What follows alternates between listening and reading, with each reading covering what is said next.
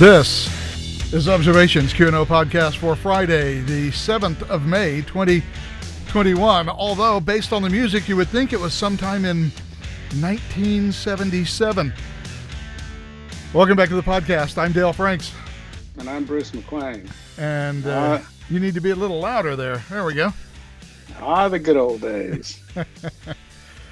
Yeah,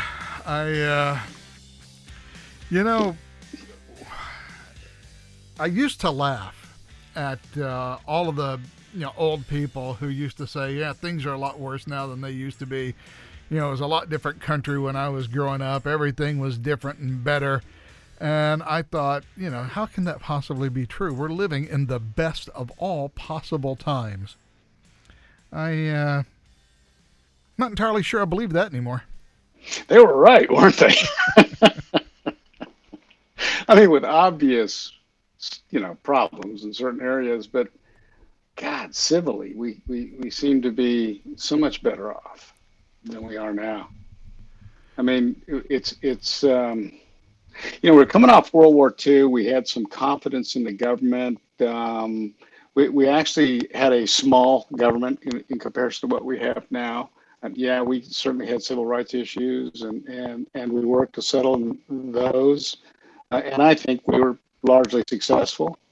Yeah, it was a better time. I'm sorry. This is not my favorite time, and I just, I worry about my grandkids. I mean, Jesus, but what a time to grow up in this country.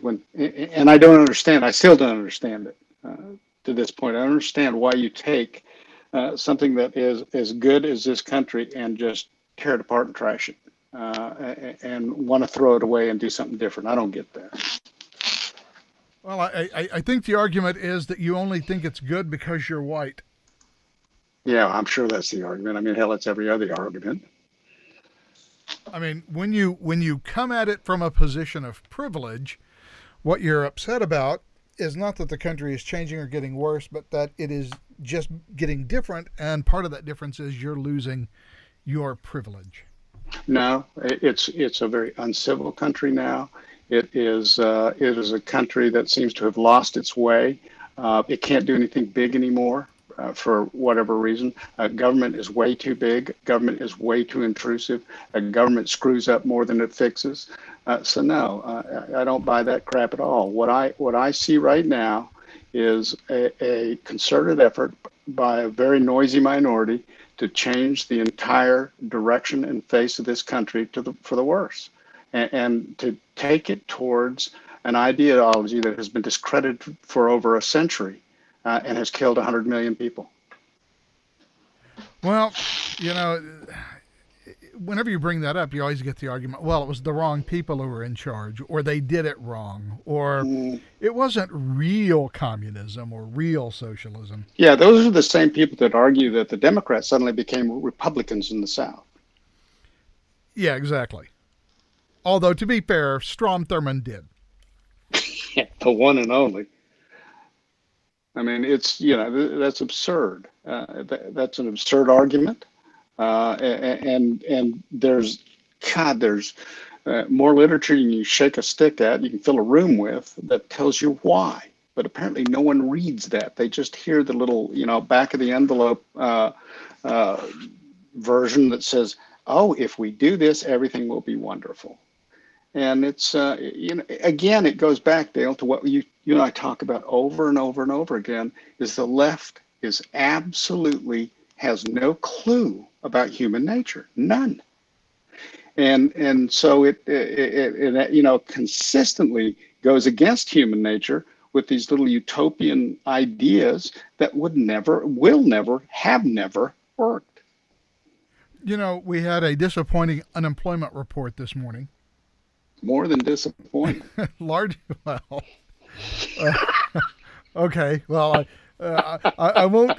I will not characterize the exact level of disappointment which it may have engendered, but one of the points being, and it's a point that certainly people on the left have tried to poo-poo, which is that, well, look, as long as you're paying people more money to stay at home than to go to a job, they're probably going to pick staying at home. Look, when you can take a 60-hour week at $15 an hour, make $600, and stay home and make $660, what are you going to do? Yeah, it's not a, it's not even close. God. And, Yeah, it's a human nature thing again. yeah. So guess what? People would prefer to make if given a choice between making N amount of money and working and making the same amount of money and not working. Actually, N plus. Yeah, N plus. What do you think people are going to do? Yeah, they're going to take N plus every time. And so no employment. And here's the other thing. Here's the other thing that I've been reading that just drives me nuts. This coming out of a deep recession. I'm hearing this stuff all over. We're not coming out of a deep recession. We're coming out of a recession, an imposed recession. And those type recessions are usually V-shaped. They're not this big, long-bottomed U-shape like we saw before. They're V-shaped because this has been imposed. The lockdown has closed businesses, et cetera, et cetera. It's not because of economics. It's because of disease. Consequently, it's not going to be it's not a deep recession. It's not going to be a long climb out. But you have to give people a reason to go back to work. Or give people a reason not to go back to work so that they can maintain their dependence. Yep, and they got that right now. And then, of course, we'll need to have taxes raised because, so many people need assistance. God, tell me what the government can't screw up. There is nothing the government can't screw up. I mean, if the one thing that people haven't figured out of this is how inept government is, how it has no clue about how it should proceed on things like this, and what it does is usually wrong. And this is wrong. It was wrong when they decided to do it. It's wrong now. And the other thing I got, I found interesting this week is a federal judge vacated the what was it, the rental thing. Anyway, where you couldn't foreclose or you couldn't evict. That's the word I've been struggling for. You couldn't evict anyone. So who put this out?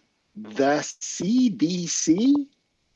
Where in the hell does the CDC get off telling landlords they can't evict someone who doesn't pay their rent? Yeah, and that's what this federal judge said. Yeah, of all of the agencies that might have something to say about paying rent, and about property and home ownership, CDC not top of the list in that group. God, not even bottom of the list. The CDC has absolutely no authority whatsoever to do that. Yet, for how long did we go on before this guy vacated it? Months. Yes. That's ridiculous. It's been months. And, landlords, incapable of collecting rent, incapable of evicting anyone. And look, if people have lost their jobs because of their business being shut down for COVID, and so, they don't have a place to work, okay, I get it. And I get that it's cruel and heartless to be tossing them out of doors. But, fine, if you're going to tell us that we have to shut down the economy. And see, here's the thing. If the government is going to tell you, you have to shut down the economy, and I'm going to lose my job because of that, well, then it's kind of the government's responsibility to ensure that I am made whole, that I am not harmed by that, because otherwise it just amounts to an unconstitutional taking of my property. Well, that was the point of the increased benefits for unemployment. The fact is that you weren't unemployed by the economy, you were unemployed by the government. So the government had some reason to make sure that you had enough to live on. Got that? Okay, that's over. That means you can say now, government, okay, it's over. It's time to get back to work. We're not paying that anymore. But they won't. Yeah, it's never over. Yeah. It just becomes the new normal. And that's absurd. And I think the other thing that gets me is that there is no accountability for making wrong decisions or wrong predictions or whatever. I think back to it's been, over a month now when Texas reopened. And all of the right people were telling us that this was basically just Greg Abbott murdering Texans who are going to die, if not in the millions, at least in the thousands, due to reopening the state. And what we have seen, of course, since reopening is just a steady and now predictable decline in both COVID hospitalizations and deaths, almost as if the shutdown was not the primary cause of fixing whatever the COVID problem was in Texas. It's almost as if you could basically, by being responsible personally, largely forego the possibility of getting COVID. Well, yeah, I put a chart up. Justin Hart is somebody I've been following and has done a solid job on all this COVID pandemic with statistics and et cetera. And he put a chart up. You remember when what's his name, the pander in chief, called dropping mask mandates foolish and Neanderthal thinking? Yeah. Well, he put up, it was Iowa and North Dakota that dropped their mask mandates. He called them Neanderthals. So, and Minnesota, of course, enlightened Minnesota, kept their mask mandate. Guess who now has the second highest case rate in the nation? Well, it ain't Iowa and it ain't freaking North Dakota. It's good old Minnesota. North Dakota and Iowa are way below it in the number of cases per day. So, yeah, the one thing, if you haven't figured out that how much smoke has been blown at you this year about COVID, you haven't been paying attention. We have had, enough information thrown at us that has been contradictory or totally contradicted what was said the time before for anyone to realize that these fools don't know what they're doing. They don't know what they're saying. And basically and at some point you realize basically they're going to say whatever they have to say to keep you locked down. Well, I think it goes, I think it's even more fundamental than that. I think it is the complete inability to shoulder any sort of political risk means that it is always politically easier and, inures you from being called a murderer if you lock people down. It gives you the control that you want. And then you can say, well, we did everything that we were supposed to do. And if things went bad, it must just be bad luck because we did the right thing. And so nobody wants to take any risks. Nobody wants to give any advice. And you can look at this at Anthony Fauci, who at the very beginning of this thing, when people started to get worried and said, hey, maybe we should get masks. Well, if you let everybody get masks, that means that there's going to be a huge shortage of masks for first responders and healthcare. So what does he do? He comes out and just lies and says, no, a mask, there is no need for masks within 100 miles of the city. And so, okay, I guess we don't need masks. He must know what he's talking about. No, he doesn't. He's lying to you. And then 6 weeks later, comes out and admits, oh, yeah, that was a lie. But I told it because, we needed to have a run on masks. But now you should all wear masks. Now that we have ours, now you should all wear masks. Because these people are more important than you people. Yeah, and if we get to decide that. And if he'd have said everybody does need to wear a mask, it is the best way to protect yourself, it would have led directly to a shortage, which would have been led back to him because he told people to wear masks. So it was easier just to say, no, don't wear a mask until he was, confident that there were enough that there wouldn't be a shortage among medical personnel. Then he said, now you can wear a mask. Yeah. How many people he risked everybody's life because he wanted certain people to have it. Yeah, exactly. And now he's the guy that we're trusting. And look, at this point, he has run that agency like his own personal dog kennel since 1984 or something. He's been there forever. And, apparently it's impossible to get him out even when he lies to the American people. Well, did you know he is also the highest paid federal employee of all of them, to include the president? That wouldn't surprise me. Yeah, he is. But then and this is what you get for your money. But then they wonder why why so many people don't trust what the government says. Why don't you trust the science? Well, It's not a case of trusting the science. It's a case of trusting, your lion mouth, as opposed to whatever the science may be. And I don't know what the science is. And you know why?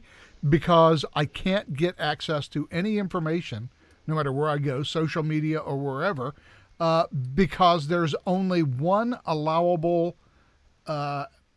opinion that can be allowed. So take something like ivermectin, a medicine that has been approved in many places in Central and South America. They've approved it in the Czech Republic.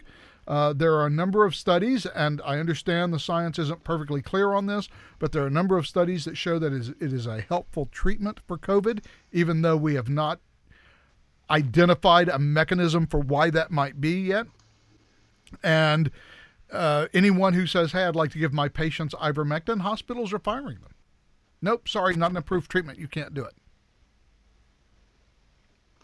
And if you go onto Facebook and say, well, hey, ivermectin in some studies appears to work, they will shut you down. They will cancel you. So we can't even have a debate about treatments. We can't have a debate about anything, because anything I say that deviates from whatever the CDC specifically says is now considered, vaccine misinformation. And look, don't get me wrong, there's a lot of vaccine misinformation going on right now. I mean, right now the anti-vaxxers are talking about people who get COVID are now shedding spike proteins and affecting everyone around them. Yeah, I read that. Yeah. And identify a biological mechanism that would make that even theoretically possible. Thanks. Well, like you said, there's a lot of crap out there. And a lot of people, because you can't get reliable information, are willing to buy into just about everything, I mean, it's just, it's phenomenal to me. And the other thing that's funny is watching the people on the left go after anti-vaxxers who are answering them with my body, my choice. I think that's hilarious and a well-deserved comeback, frankly. Yeah, I mean, I'm not big on the anti-vax train, but nevertheless. No, I'm not on the anti-vax train at all. But nevertheless, philosophically, it's a telling point. Yes, it is. It is exactly that. And I mean, I have to laugh because it pretty much shuts them down. Yeah, well, it's interesting. There were a couple of schools out here in California that just said your child is not going to come back to school unless you can, we're going to require COVID vaccinations. And apparently somebody who had at least some smattering of federal law said, oh yeah, how'd you like to end up in federal court by ordering me to get a vaccine that is only authorized for emergency use and has not been formally approved? Federal law says you can't mandate it. And by the way, I can have medical or religious exemptions from it. And so they had to back off of that, and now they have to actually, abide by federal law. But they were perfectly willing just to force you, okay, you want to go here, you have to get the vaccine. And, they just assume obedience. Yeah, well, that's right. We said you have to have it, and you have to have it.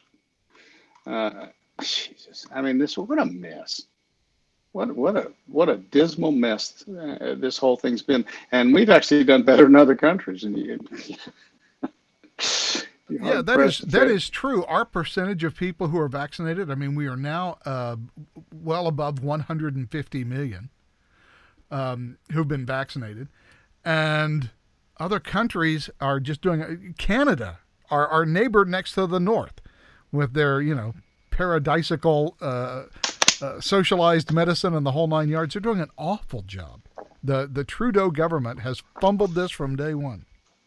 Yeah, I'm amazed that guy's still there. Still the prime minister. But hey, it's Canada, so what the hell? Yeah, that's how parliamentary systems run. Yep. If everybody votes for your party, you get to be prime minister. That's just. Or you can put a coalition together. You get to be prime minister. Yeah. I suspect that if prime minister was in and of itself an elective office, in a national election, I think Justin Trudeau would be elected. Yeah, Justin would be digging taters somewhere. And look, his party still runs the country largely, so why get rid of him? Speaking like, running like a dog kennel. I mean, Yeah. Lord help me. By the way, speaking of, well, it's not the Liberal Party; it's Labor Party.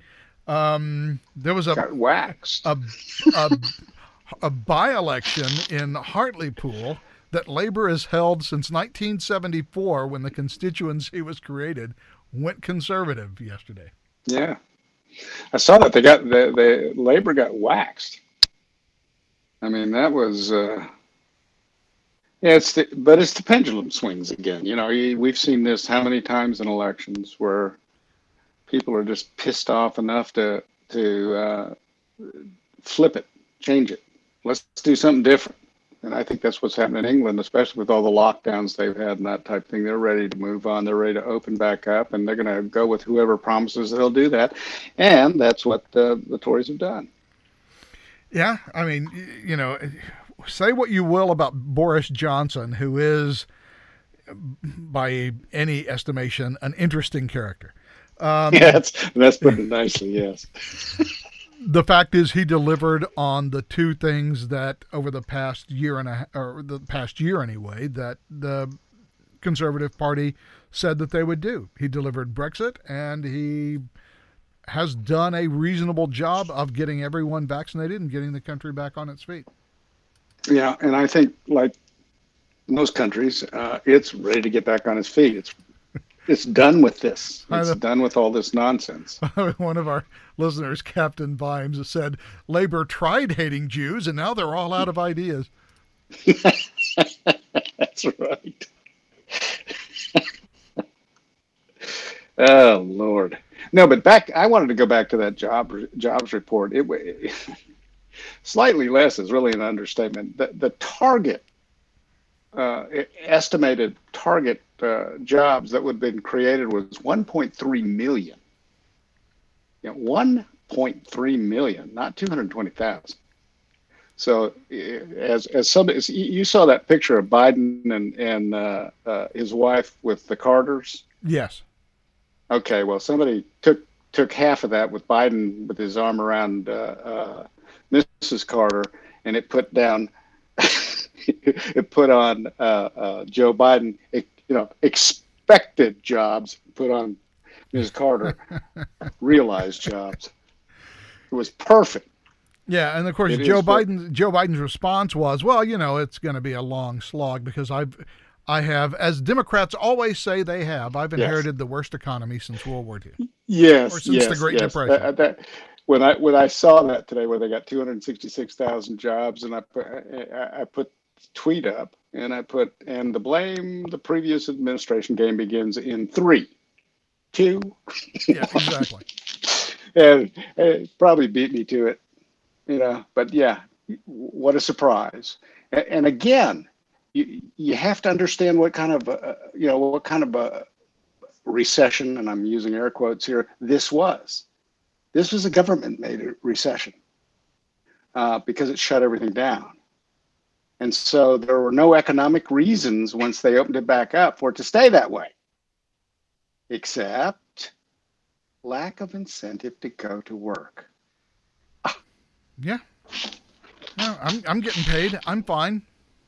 Yeah. Why go get a job? I mean, I was reading someone today said, can't tell you how many times here recently I've been in a restaurant when they have 2 waiters. That's it for the whole place. And they're going nuts because people won't come back to work. They're short in the kitchen. They have a limited menu. It's,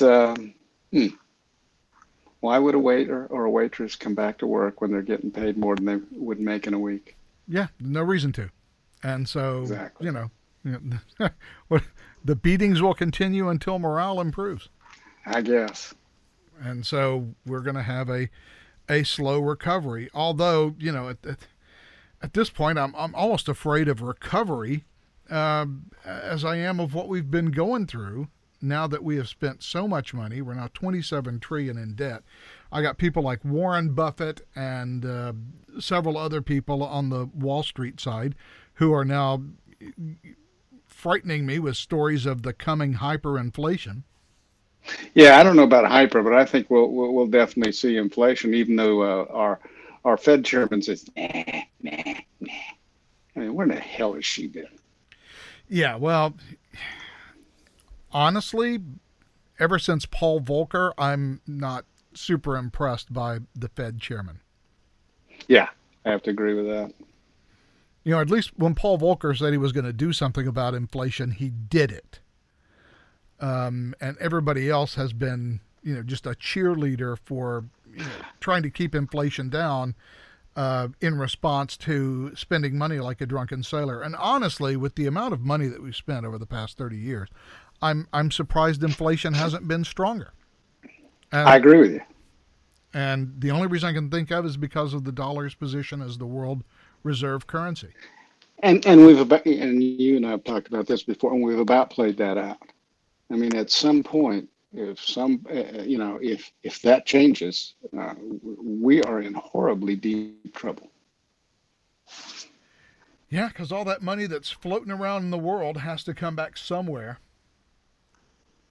and it'll come back here. And what are we going to do with it? Same thing Venezuelans do with it, wipe our butts. Yeah, because that'll be all that it's worth. Yep. No, use it as kindling. Yeah, pretty much. And boy, I'd sure hate to see that, but it is the one thing that's frightening me now. The one frightening possibility is that we're going to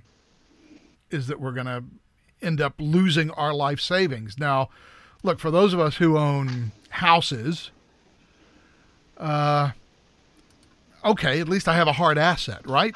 So if inflation goes up, and look, I have a house that I refinanced on a 15 several years ago, where, like a 2%, 2.5% interest rate.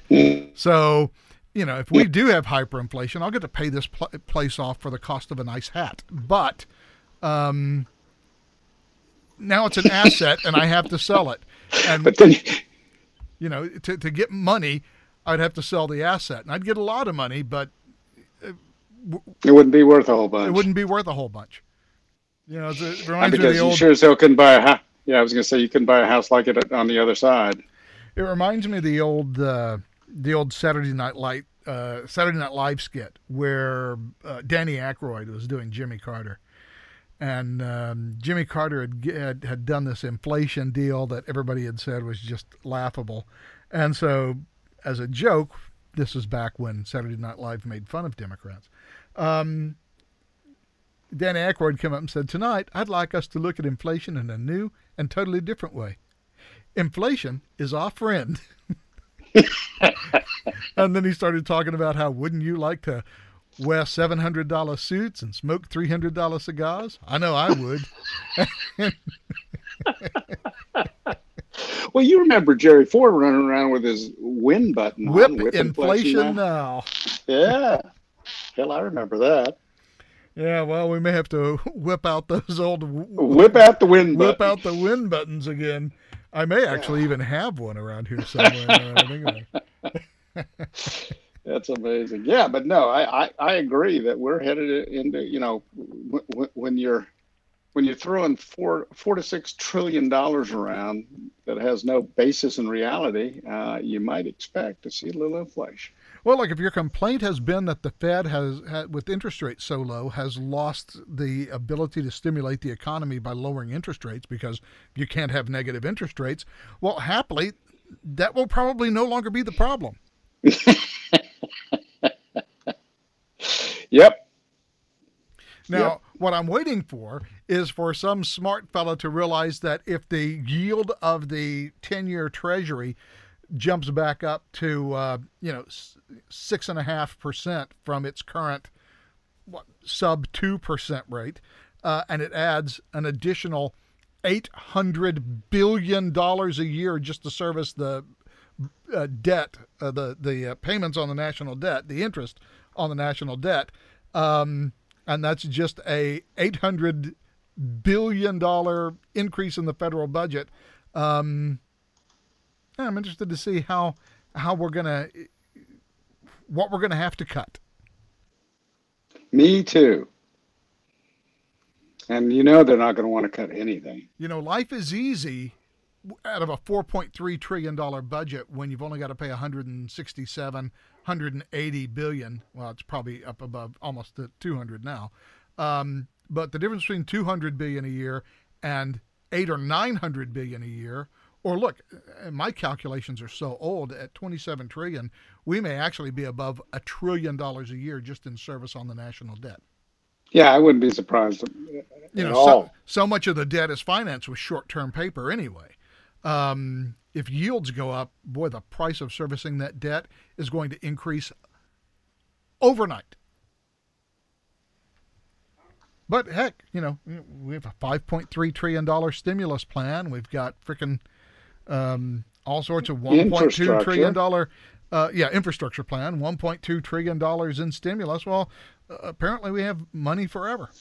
Okay. I guess so. And one of the things about the infrastructure plan is now apparently you name it, it's infrastructure. Whatever you want to be in there, it's infrastructure. Look, the last time the American electorate showed any seriousness at all about the deficit or the national debt was in the Bill Clinton administration from 1992 to 2000. That was the only time we even pretended that we were going to do anything about the national debt and pretended we had any interest at all in a balanced budget. And for whatever reason, that went away. And as soon as 9/11 hit, well, the scuppers were opened on the spending. And boy, that's the truth. And it's been open ever since then. That is the absolute truth. You know, we've spent, at this point, trillions in a 20-year-long war in Afghanistan and slightly less time in Iraq. And I guess there's just no way to rewind that. Well, you know, it was arrogance and hubris to think that we could go into Afghanistan and change something that hasn't changed since recorded time. It's a tribal society. It's a nation only on a map.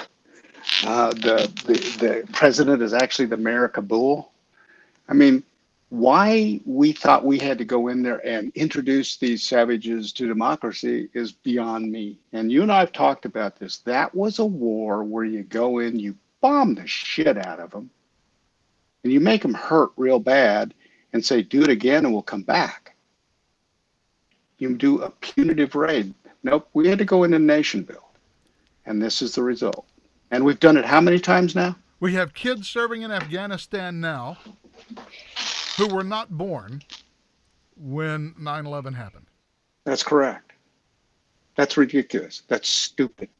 And, you know, no matter who you ask, anyone on the Joint Chiefs, anyone in the Pentagon, okay, what are our goals there and how will we know when they're met? Nobody has an answer for you. No. They never have answers. So Joe Biden just saying, unilaterally, we're just going to leave. Well, it's real hard for me to criticize Joe for taking that stance. Well, Trump had taken the same chance. He's getting them out of there. I mean, it never happened under his watch, but it was planned to happen this year. As a matter of fact, had he been reelected. But the point is, this was not what we should have gone in there to do. We don't have to go in and occupy a country every time a country does something to us, or is responsible for something being done to us. I certainly don't think we should, if Iran does something, I don't think we should go and occupy Iran and try and make it a democracy. I think we should bomb the hell out of it and say, do it again and we'll do worse. Yeah, well, that has not been our modus operandi for the past 21 years. And this is the result, and this is the cost. Yeah. So when are we going to learn this lesson? When are we going to learn this lesson? I don't know. There's a lot of lessons that we're going to need to learn. Jesus. There's a lot of cultural lessons we're going to need to learn. The government has, and several members of Congress also pushed it, have decided that we are very concerned with the rights of birthing people. Oh, Jesus, yes. What, you mean women? Nope, we can't call them that. We now have to call them birthing people. Yeah. Just the level of insanity. I know. And it's infected Congress, yeah. Yeah, it's just the damnedest thing you've ever seen. I mean, you sit back and shake your head and go, what planet are these people from? And they have set up a system whereby you cannot, I mean, I suppose you could if you have your own website or whatever, assuming that you're not beholden to anyone for back-end infrastructure who may not like what you have to say and shut you down, like, Parler or whatever. But you can't even, discuss these issues without worrying that you're going to be banned on Facebook or banned on Twitter or kicked off of whatever, because these things are just beyond debate now. The amount of things about which we can actually have a public debate in a social space has now been so circumscribed. Only one side gets a hearing now. Well, I put really a quote weird. Up today. I put a quote up today from Vladimir Lenin, and the quote goes, "We must be ready to employ trickery, deceit, law-breaking, withholding and concealing truth. We can and must write in a language which sows among the masses hate, revulsion, and scorn towards those who disagree with us." Yep. I mean, that's about as today as you can get. And by the way, I forget who it was, but somebody this past week actually pointed that out and said, look, this is all just Marxism. It's just Marxism redone. And they're using the same tactics. And, of course, the immediate fact check was, well, this is just completely false. But it's not false. That's an actual quote that was sent out by Lenin, and it describes exactly what's happening today. Exactly what's happening today. Speaking of which, as I'm just reminded of pop culture things, that does remind me of the old Monty Python skit.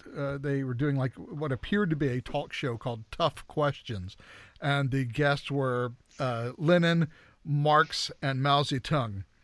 And the host has this, this William F. Buckley-esque manner through all the introductions of all these people. And then he turns and says, "So my first question is for you, Mr. Ulyanov, or Lenin. In what year did Manchester United last win the FA Cup?" And all the questions were about English football. It turned out to be a game show. Those guys were brilliant. Yep. But no, the fact remains what we're going through right now has been gone through by a number of countries. And again, because we don't teach this anywhere, it's all new. They don't recognize it. It's not something that they're concerned with. They don't realize that they're freaking being duped. And it is surprising to me. I mean, I watched, we both watched the internet develop and flower and come to fruition. I never thought I'd see it used in the way that it's being used, and that is to really shut down debate and shut down information. Wasn't it supposed to open up the entire sum of human knowledge? Exactly the opposite. Yeah, yeah. And here we are. You put certain things up as you would, you would anywhere usually, and it gets shut down. It gets shadow blocked. It gets, you name it. It doesn't show up where it should show up. People don't see it. Or at the very least, it gets a warning that says, basically, this is a bunch of bullshit because everybody important says it isn't true. Well, our fact checkers who nobody knows, some Malaysian kid in they employ as a fact checker says, yeah, I don't think that's right. I mean, there's no credibility to their fact checking. And the other thing I've noticed about their fact checking is the algorithm slaps something up there that doesn't apply. It'll say, well, this is missing context. Well, not according to the statement I made. It's missing no context. The context is in the statement I made, above the meme or something. But they never see that. They just say, oh, that meme, missing context, blap. Yeah, and that's a problem I don't know how to fix. Well, I don't either. Look, a lot of these things are just cultural problems. There's just no way that any sort of government action could fix them. And we've talked a lot about, Section 230 protections for these companies and whatnot. And, it's such an attractive idea until you realize, well, now you're actually saying, I want the government to be in charge of the fact. Yeah, and I don't. And so I agree with you, Dale. I know where you're headed with this, and I absolutely agree with you. I don't want the government involved in anything more. Nothing. Go away. Do something else. No, in fact, I would argue that most of our large-scale problems in this country derive directly from the fact that the government is so large and so intrusive and has so much individual power, or has so much power over the individual's life. That was not how any of this was supposed to work in this country. And, it was never imagined this way. That's right. And the more powerful the government gets, the worse things get, the less free we become. It's interesting. They have that freedom index, and I forget who puts it out. But every year they put out the freedom index, the list of the freest economies in the world. And watching the U.S.'s steady decline in that since 1992 has been most instructive and worrying. Yes. And it's funny. The decline has gotten steeper and steeper as government has increased, almost proportionally. And the funny thing about that is that the countries that are the so-called socialist countries, like Sweden or Denmark, they have a much freer economy by almost any measure than the United States. Yes. But, of course, they're quick to point out that they are not, in fact, socialist countries. Right. Yeah, and that's kind of the point. That freedom index in and of itself makes that point. I thought it's BS. During the presidential campaign, I believe it was the Danish ambassador to the United States, whenever Bernie Sanders was talking about, we need socialism like Denmark, who actually had to come out publicly and say Denmark is not a socialist country. God. And they still don't believe that. That's the thing that just, it just doesn't matter. This is, they just don't pay any attention to actual information, even when it's given by the Danish ambassador, for God's sake. Yeah. We have a free market economy. Yeah, we have high taxes and an extensive social welfare net, but the state doesn't own shit. God. But, this is the direction we've been heading in. And look, as far as I can tell, most people are happy with it. Yeah, well, I don't think most people have really been caught up in it yet. And, I think this COVID thing is probably as close as we've ever gotten, or a lot of people ever gotten to the power of government and the fact that how much it affects their lives. And we'll see. I mean, honest to God, we'll see. I don't know. Well, we'll see. But I tell you what, 30 or 40 years ago, I think that Cuomo would have been run out of New York like some kind of poison troll. Well, he should have been. If he had pulled this stuff. He should have been. Well, not going to happen, apparently. Guess not. He's in it for the long haul, you see. Yeah, well. And so there was a story. There was a story I saw just today that they still have something like 750 bodies in refrigerated trucks that have just been sitting in those trucks for months. God. From all the people that have died there of COVID. And, he just gets to skate through allegations of sexual harassment, of murdering the elderly, and it's fine. He's just pulled a Northam on it. That Northam set that up. He just said, "Yeah, I'm not going anywhere." And then the lieutenant governor of Virginia said the same thing. So that essentially killed the Me Too movement. I mean, it doesn't mean anything. Yeah, It well, means absolutely nothing. And so, well, it doesn't to Democrats anyway. no, because The, they're the more. Republicans still runs. The Republicans still run scared and all that nonsense. But for the most part, it doesn't mean anything. Well, you know, it's interesting looking at what's going on in the Republican Party. We just had this big kerfluffle with Liz Cheney. Yeah. I'm kind of curious what you think about that. God, I don't know, Dale. I think it's the Republicans being Republicans. It's just they're stupid, and so they would rather do infighting like this, and purge the party. It's kind of like libertarians. You're not libertarian enough. I'm not libertarian enough. So we're not really libertarians. Well, Liz Cheney doesn't bow to the cult of Trump. Actually voted to impeach the guy for whatever reason, and that's enough to run her out of the party, or at least have a leadership role. She basically is being run out of the party. Okay. Like I said, that's Republicans being Republicans, dumber than shit. And of all the people to put in, Elise Stefanik. Yeah, Jesus Christ. I mean, oddly enough, if you actually look at the voting record and how they Yeah. voted, Liz Cheney has a better pro-Trump voting record by a bunch, not even close. Than Elise Stefanik has. And now at least Stefanik has something like 50%, whereas Liz Cheney has 90% votes. I mean, it's a phenomenal difference. Yet at least Stefanik has mouthed the Trump line, and Trump has decided that he's her girl.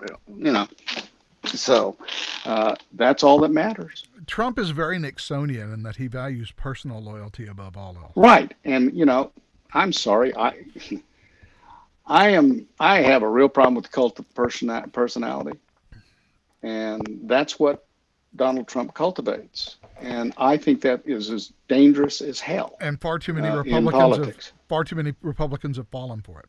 And well, I think a number of Republicans have fallen for it, but I think a number, as usual, the spineless Republicans are feigning that because they know Donald Trump has power, and so they're not going to go against that power. They're going to at least pretend like they're with the Trump, the Trump folks, but whether they are or not is a whole different ballgame.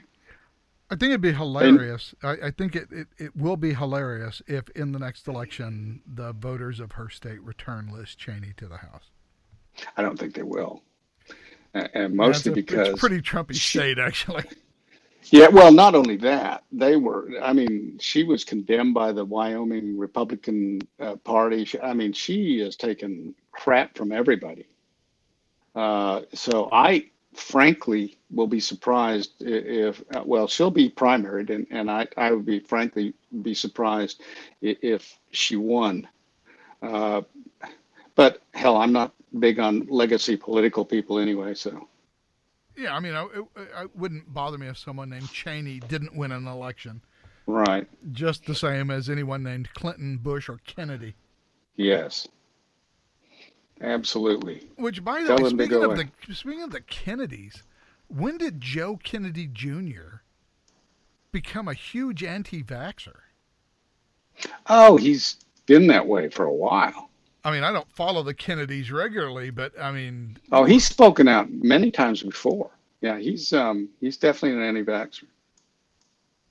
Well, one of the Captain Vimes writes, with the Democrats becoming the party of the wealthy elites, the GOP has a real opportunity to pick up disaffected working class and middle class voters who hate the nutball policies of the hard left. The GOP leadership won't capitalize on it, though. That is true. I was going to say, you do know you're talking about the GOP, right? Yeah, that is true. However, it also brings to mind We were talking about the by-election in Hartlepool and how Labor just got trumped by the Conservatives there. Um, one of the reps for Labor was on the BBC, and he said something about, Labor is the party of the working people. And they got the BBC. I said, excuse me, I need to stop you there, but it appears that Labor is the party of graduates who live in London and city suburbs. Yeah, pretty much describes the Democratic Party and the college grads up in the Northeast, doesn't it? Yeah, I mean, the parallels are quite striking. And Joe Biden loves to pull that, the Democrat Party is the friend of labor stuff. Well, Joe, that may have been true, 50 years ago when you first went into the Senate, but this isn't the same party that existed back then. Yeah, and not only are you not a friend, you're not a friend of the working man. You certainly are a friend of the union bosses. And the working man has figured that little tricky game out a long time ago. And they demonstrated that when they no longer had to pay dues and go into a union, and they were given that choice. They dropped it like a hot rock. That doesn't sell anymore. Or you see things like in Alabama last month and last year in South Carolina, whenever union votes were being held, and unions lost big time among all of the workers.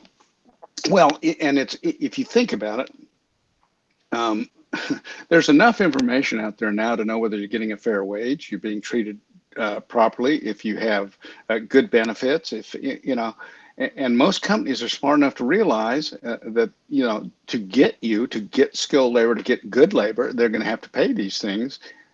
All the union adds in there is aggravation and cost.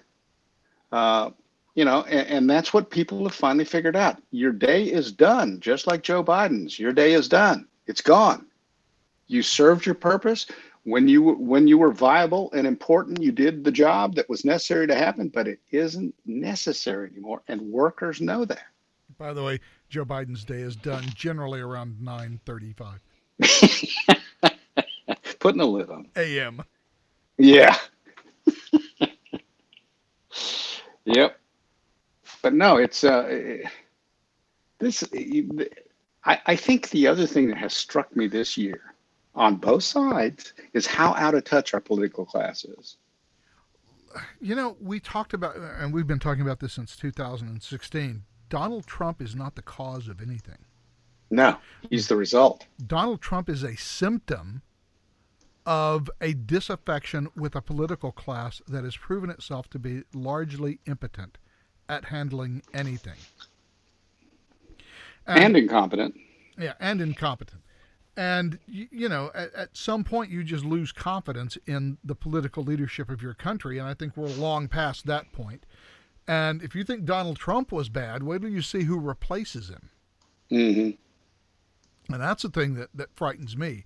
If your entire political class is, well, look, I was listening to Brett Weinstein, and his wife, Heather Hang, talking about sort of how corrupt and how deeply corrupt the political class is in this country. I mean, when you can move from Pfizer to the head of the FDA back to Pfizer, there's a problem somewhere. And that's not just in the Department of Health and Human Services. Look at how many Goldman Sachs executives have rotated back and forth between Goldman Sachs and the Department of the Treasury. Mm-hmm. I mean, if you want to talk about how our government has largely been captured by the same people that they're supposed to be regulating, you don't have to look any further than the Department of the Treasury. And that sort of rot goes throughout the entire political system that we've created. And the latest example that came out was the teachers union helping the CDC write the back to school rules. Yep, that's correct. And they were talking about, the CDC had said something about how, parents and teachers are getting equal, equal representation, equal access. No, they weren't, because we now have the email where we're setting up meetings between CDC executives and the heads of teachers unions for private conversations. Yeah, that's exactly right. And so, that's another lie you've been told. And it's also the reason why your children aren't back in school, because the teachers union has decided that it's just not a good idea. And since the teachers union has decided that, well, you don't really have a choice or a voice. I wonder what would happen if you just said, we're not going to pay teachers unless they go back into the classroom. Yeah, well, that's not going to happen because we have Joe Biden as president. Well, yeah, that's, although, to be fair, Joe Biden doesn't control state education departments. Well, although that's true. Largely the teachers unions do. Yeah, exactly. And look, and so a lot of this, though, I always hate to, it's so much fun to talk about how awful the government is. But let's talk about how awful the electorate is. The American people refuse to make serious choices. People refuse to run for school board. They refuse to run for local offices. The people that run for it are the people who want to control your lives. And normal people who have no real interest in controlling your life don't see any reason why they should give up their time and effort in some part-time job on a school board or as a little town board of supervisors or what have you. And so we basically ceded our entire system to what has essentially become a professional political class. Although there was a little rebellion in Texas on a school board people were violently against, not violently, the people were very much against the teaching of critical race theory. They were democratically against it. Let's put it that way. Yes. Okay. And a bunch of them ran for the school board and won. And guess what won't be taught in that school district? So maybe it's something like that has to be, they have to have some motivation like that. But it's the old frog in boiling water or warm water that becomes boiling water. Otherwise, we don't do it. We think and trust way too much the people who do it. And we get in a mess like this. Yeah, because we don't want to deal with it. And so, right. Somebody else wants to. Let them deal with it. They probably know more about it than I do, too. Yeah, they do know more about it, and they're also way more fanatical about it than you are. That's the problem. But, my estimation of the American character closely resembles that of Winston Churchill. You can always count on the Americans to do the right thing when all other avenues have been exhausted. Yeah. And this thing in Dallas is an example of that. Parents, let that school board just sort of run wild for years. And then finally something popped up that was the straw that broke the camel's back. And they were like, no. Now we're going to run this thing. And lo and behold, they are. Yeah. And that's kind of what it takes. That's kind of what it takes, unfortunately. And maybe that's what it will take over time to win back all the way up through the federal government.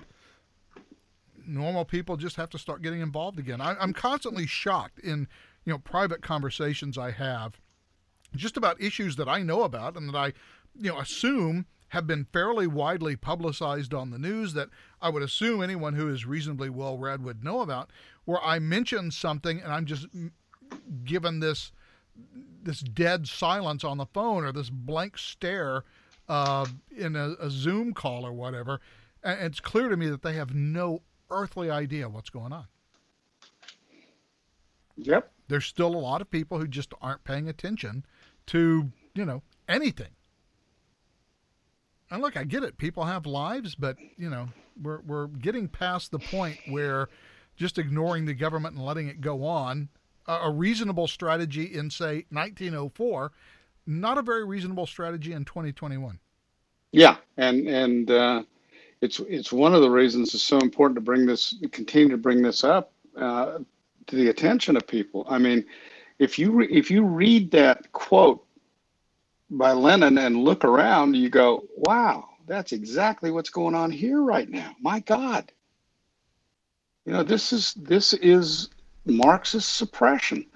And you may not like it, and you may not want to believe it, and you may go, oh, geez, come on, everything's Marxism. No, Marxism is Marxism, and that's what we're talking about. The weird thing about it is sort of in the American mind, the conception has always been that totalitarianism in this country would sort of hit us like the George Orwell model from 1984, right?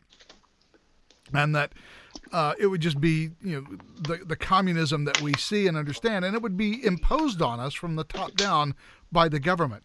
As it turns out, George Orwell appears to have been completely wrong.